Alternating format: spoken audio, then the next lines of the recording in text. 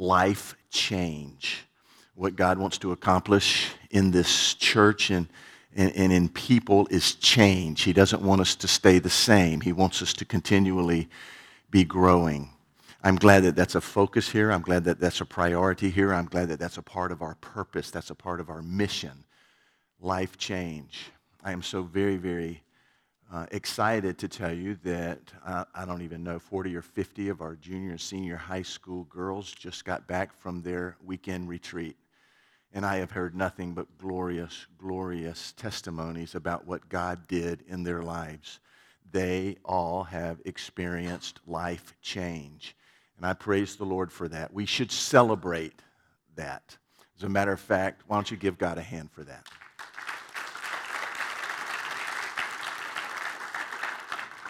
One of the most exciting times of the year for our youth ministry is their time of summer camp, which they're going to be going on the first week in July. As a matter of fact, they leave on July the 4th. There's a lot of young people who really, really would love to go to camp that are unable to go to camp. And so this year we are having a golf tournament fundraiser. You can find out more information about that. I don't want there to be any mistake. That's all about life change. There's information in the lobby. If you play golf, if you don't play golf, I don't, but I'll be there. And I want to encourage you to come and be a part of that. It's a way to support our young people in that. In addition to that, we have another Let's Get Real Ladies event coming up at the end of this month. That's all about life change.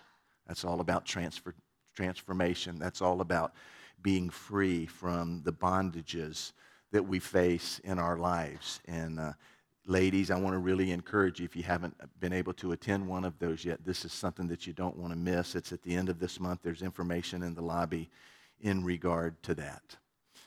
There has been a theme. There has been a common thread through all that we've done together this morning, from dedicating Emma to the songs that we've sang, to the prayers that we've prayed, to the scripture that we have read. I want to try and bring that all together in really just a few minutes with you this morning. It's about grace. It's about God's love. It's about our position in Christ. It's about what we have. It's about what He died to give us. Let's ask the Holy Spirit to reveal that truth to us, okay? Pray with me if you would. Holy Spirit, who indwells every believer in this room, we ask you to teach us and lead us. Lord, you know my heart on this. We need to get this. This is foundational. This triggers so many other things in our lives, so many other experiences, so many other events, so much growth, our relationship with you, our relationship with others. This is a foundational part of that, and we need to get this. And I don't know that this is new to people. I just know that we have such a difficult time grasping it, and I ask that you might help us do that this morning. And so, Lord, I pray as John the Baptist prayed, that I might decrease so that you might increase, that it would be your voice that we hear and accomplish what you want to accomplish. I pray and ask and even thank in advance. Amen. If you're a follower of Jesus, you've been given a commission. We sometimes call it the Great Commission, and the commission is really, really very simple. It's to make disciples. That is to say that we are to be used by God to lead other people into a relationship with Jesus, and then we are to teach them what it means and how to walk with Jesus. I ask myself the question often, why the Church of Jesus Christ, why this body of believers, as well as many, many, many more that are meeting this morning, why we don't really do that. Why we don't do that. I think about it a lot. I'm convinced that one of the reasons why is because we really don't believe that the gospel means good news. That we really, really don't believe that the good news of Jesus is really, really that good. We think about it as our ticket into heaven, but we don't really, really understand what Jesus did for us on that cross at Calvary, and we don't understand really how it applies to our life. The good news of Jesus Christ this is part of the problem, is so good, it's hard for us to believe.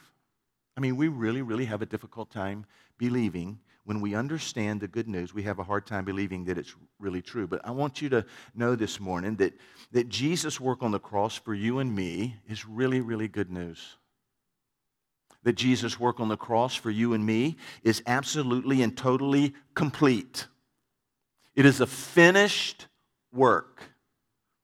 It is why Jesus used the words while hanging on the cross, "It is finished." But what does that mean in our lives, really?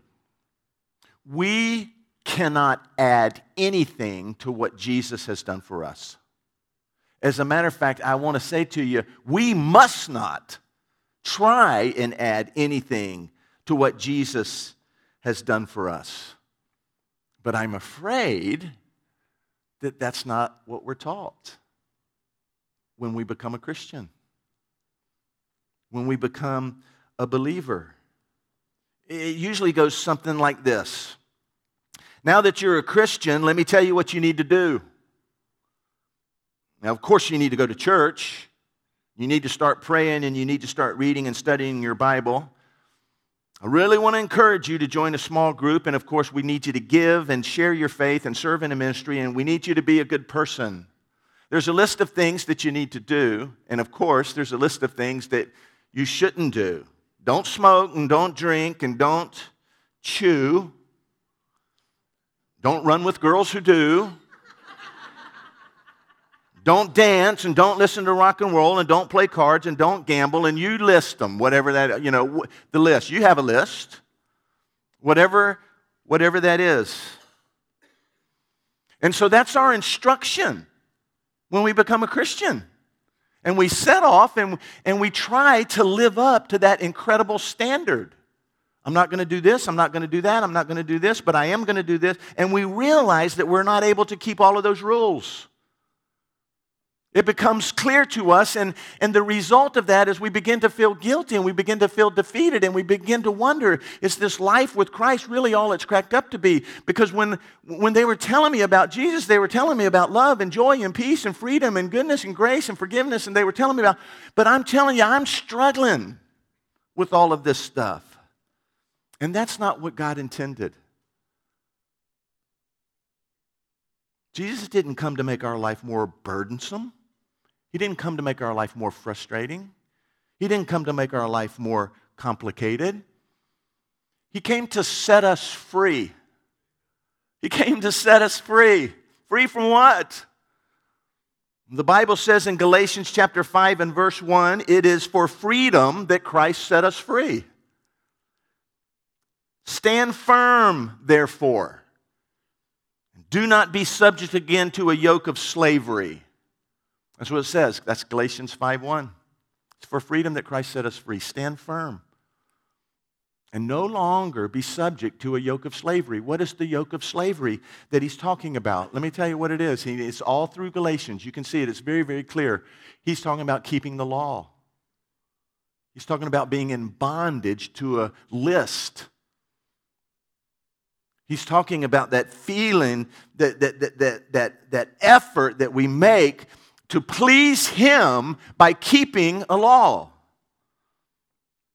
We have this misconception, I think.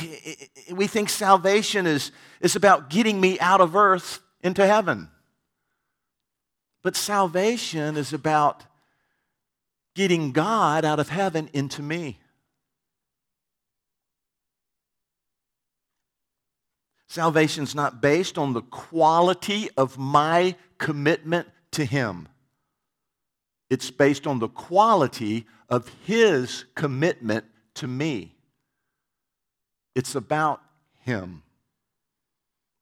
Now, I want to show you something. Romans chapter 5. I'm going to turn over to Romans chapter 5, and I do want to read these verses. We're going to have to go quickly here. Beginning in the 12th verse. Therefore, just as sin came into the world through one man, and death through sin, and so death spread to all men because we all sinned. For sin indeed was in the world before the law was given, but sin is not counted where there is no law.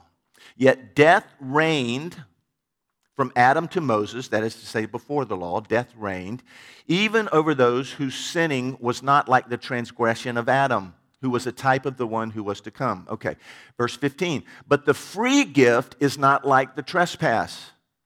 For if many died through one man's trespass, it's talking about Adam and his sin, much more, you ought to always underline much mores in the Bible, much more have the grace of God and the free gift by the grace of that one man, Jesus Christ, abounded for many. Much more has the grace of God abounded for many. Much more than what? Much more than the actions of Adam, much more than what Adam brings to us through his sin. And the free gift is not like the result of one man's sin. For the judgment following one trespass brings what? Condemnation. But the free gift following many trespasses brought justification. For if because of one man's trespass death reigned through that one man, much more will those who receive the abundance of grace and the free gift of righteousness reign in life through the one man, Jesus Christ. That sounds very, very theological, doesn't it? Because it's very theological. But let me tell you, all that it is saying, it's saying that you and I, it's saying that mankind gained so much more through Jesus than it lost through Adam. We gained more through Jesus than we lose through Adam. That the result, it says, the result of Adam's sin brought us the law. But the result of Jesus' sacrifice brings us freedom. And the key in this passage is the last verse that I read, which is verse 17.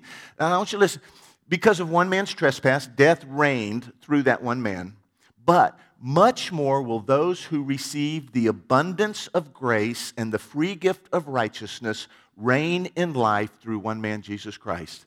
It says you will reign in life through Jesus when you receive the abundance of grace and the gift of righteousness.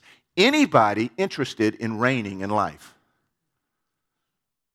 Well, that's a promise to us. That's God's intent for us. I define reigning in life as living above my circumstances, is not allowing my circumstances to dictate my contentment or my satisfaction or my joy or the peace that I have.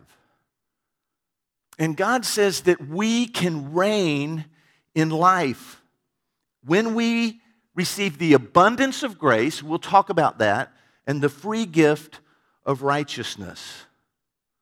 Okay, now I want to turn over to Romans chapter 7. We're going to go quick here. And I don't think I'll read all of this to you. We want to study verses 1 through 8. Let's look at it real quick. We got to do this. All right. Romans chapter 7, verse 1. Do you not know, brothers, for I'm speaking to those who know the law, and certainly he was speaking to those who knew the law, that the law is binding on a person only as long as that person lives.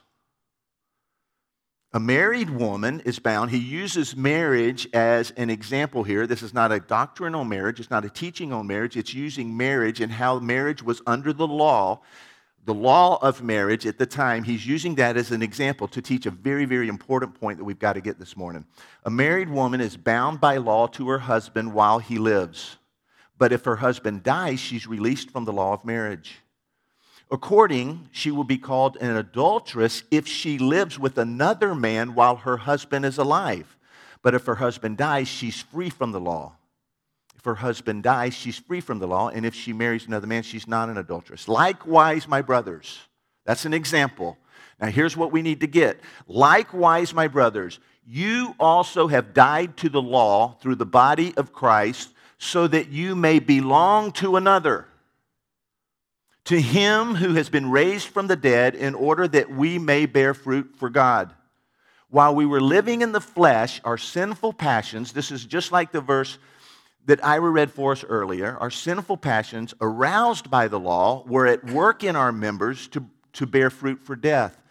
Key verse. But now we are released from the law, having died to that which held us captive, so that we serve in the new way of the Spirit and not in the old way of the written code. What's the written code? That's the law. We serve in the new way of the Spirit. That is Jesus in us. That's the Holy Spirit who indwells every believer. We serve according to Him and not according to the written code, which is the law. Receiving the abundance of grace. And a critical part of reigning in life. We do not reign in life through our performance. You got to get that. That's not how we reign. We reign in life through our position, by who we are, by what the work that was completed on the cross. So are you staying with me? Are you getting this? You got to get this. We have been released from the law. Listen, are Christians under the jurisdiction of the law? Don't answer out loud. Most people I ask, they go, I don't think so. Or, yeah, I think so. But we need to know this. This is a foundational truth. This is a starting place. Man, when I become a Christian, this is what I need to know. I am not under the jurisdiction of the law. I don't relate to God. I don't enjoy my relationship with Him. I don't enjoy my fellowship with Him. It's not based on the law. I am not under the jurisdiction of the law. And what this passage in Romans chapter 7 is saying here is that before Jesus came and died, before Jesus entered into our lives, before we established a relationship with Jesus, we were married to the law. We were married to the law. And look, he's a terrible, terrible husband. Because all he can really do is tell you what you're doing right and what you're doing wrong. And that's what he does. That's what the law does. We're married to the law. And he says to us, you're doing that right? That's good. Yep. No, don't do that. Don't do that. Don't do that. Don't do that. That's good. That's good. Not that. And an infuriating thing about this relationship, this marriage to the law, is he's always right. Can you imagine being married to the perfect person? I mean, do you really want to be married to the perfect person? You know, they wake up with fresh breath. Every hair's in place. They're cheerful. You know, kiss you on the cheek. I love you so much. They get up, they get dressed, they go to work. They do perfect at work. Everything they do is work. They leave right at 5 o'clock, not 4:59, not 5:01. Right at 5 o'clock. They come home. They don't break any, they go the speed limit, not too slow, not too fast. It's perfect. Everything's perfect. They come into the house, hey, honey, good to see you. I love you. And then all of a sudden there's this smirk on their face because they notice that your hair's not perfect. They walk into the kitchen and they notice there's dust on top of the refrigerator, and you can see that's not good, that they're pointing out to you, even non-verbally, that, and the meal wasn't exactly right. And you begin thinking to yourself, you know what? I don't like being married to the perfect person. I feel guilty. I feel down. I can't do this anymore. I'm gonna get a divorce. I want a divorce. The judge says, on what grounds? You go, he's too perfect.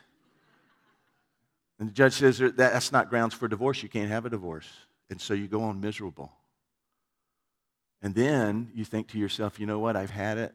I don't care what the consequences are. I'm going to kill him.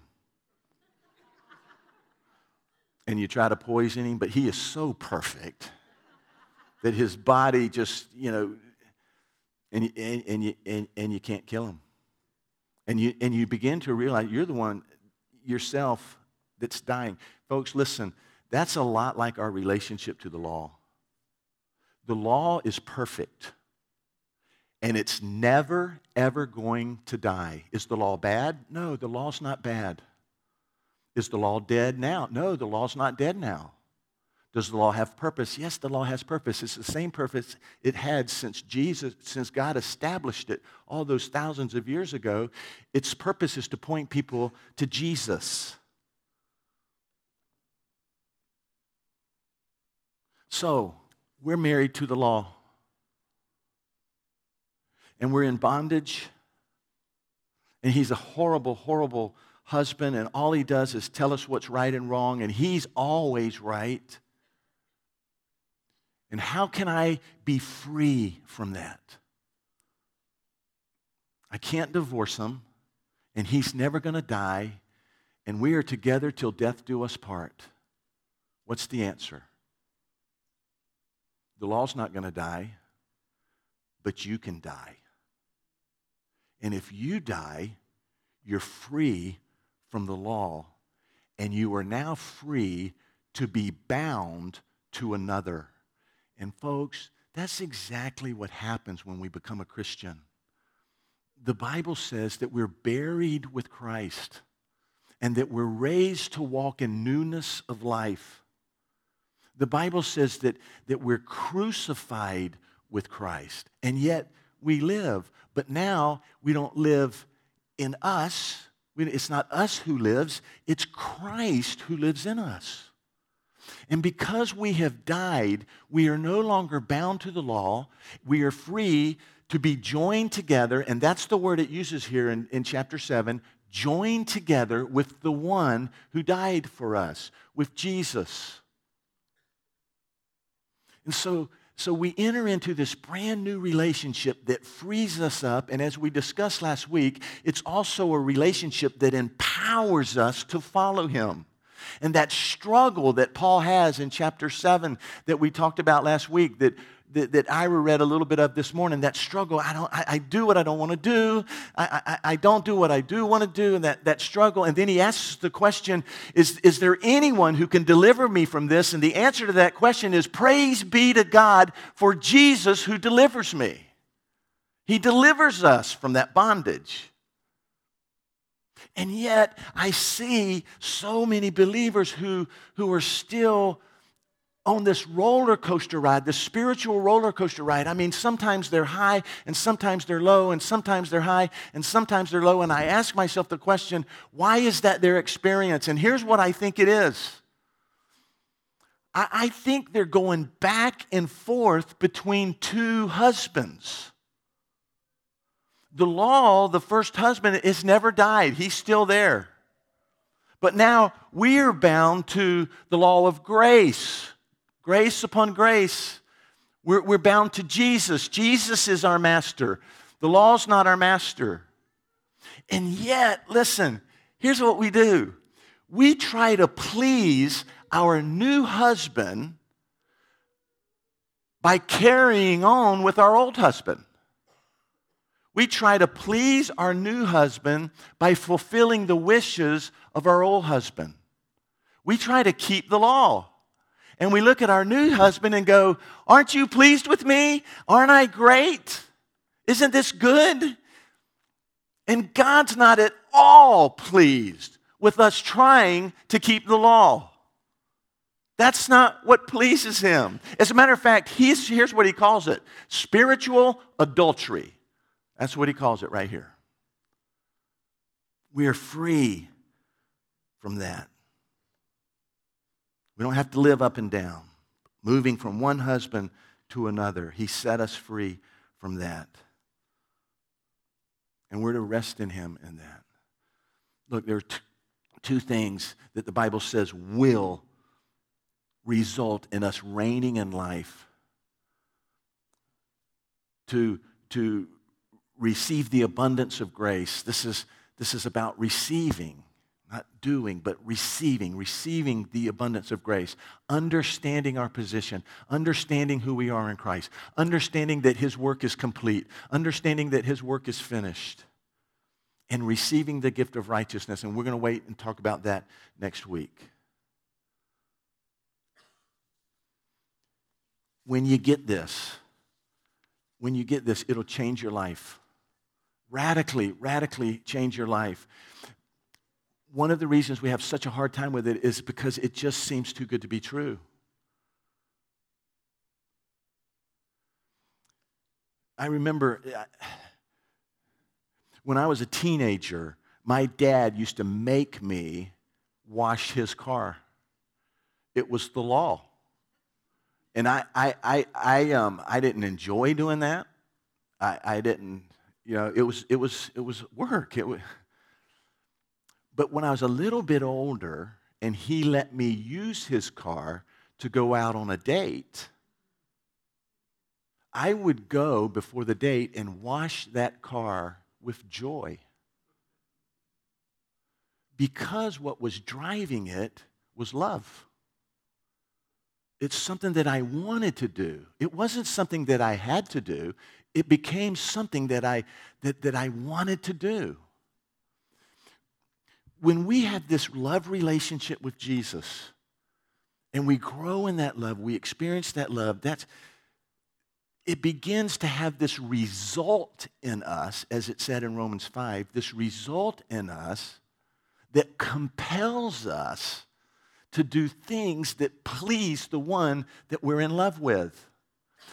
But when we do those things because we have to, that's bondage.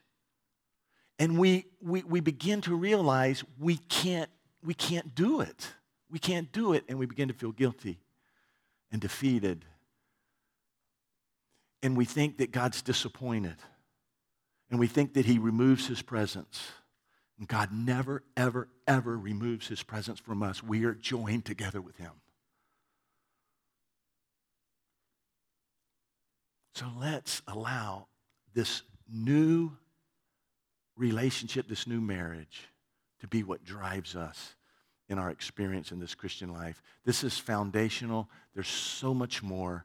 We're going to be talking about it a little bit more, but at least get this truth. Not just saying, I believe that's true, but let's try to live this truth out, okay? Let me pray. Lord Jesus, thank you for your provision for us. We confess that we don't live in your provision. But Lord, we want to. We want to reign in life. We want to be used by you. We want what drives us to be our relationship with you. And so many times, Lord, we feel in bondage because we don't feel like we stack up and we don't feel like that we're doing enough and we feel like maybe there's some things in our lives that shouldn't be there. And Lord, it's not that that's not true. It's that we're not supposed to be in bondage to those things. Those aren't the things that should determine our relationship with you or should dictate intimacy with you. And Lord, we want victory over that. I want to invite you to stand. Everybody's standing. We're going to sing and worship and celebrate and thank God for his goodness and thank God for his grace. Maybe you're confused. Ask the Holy Spirit who indwells you, if you're a believer, to give you clarity in this truth. And ask him to change you through it. In Jesus' name, Arthur, lead us.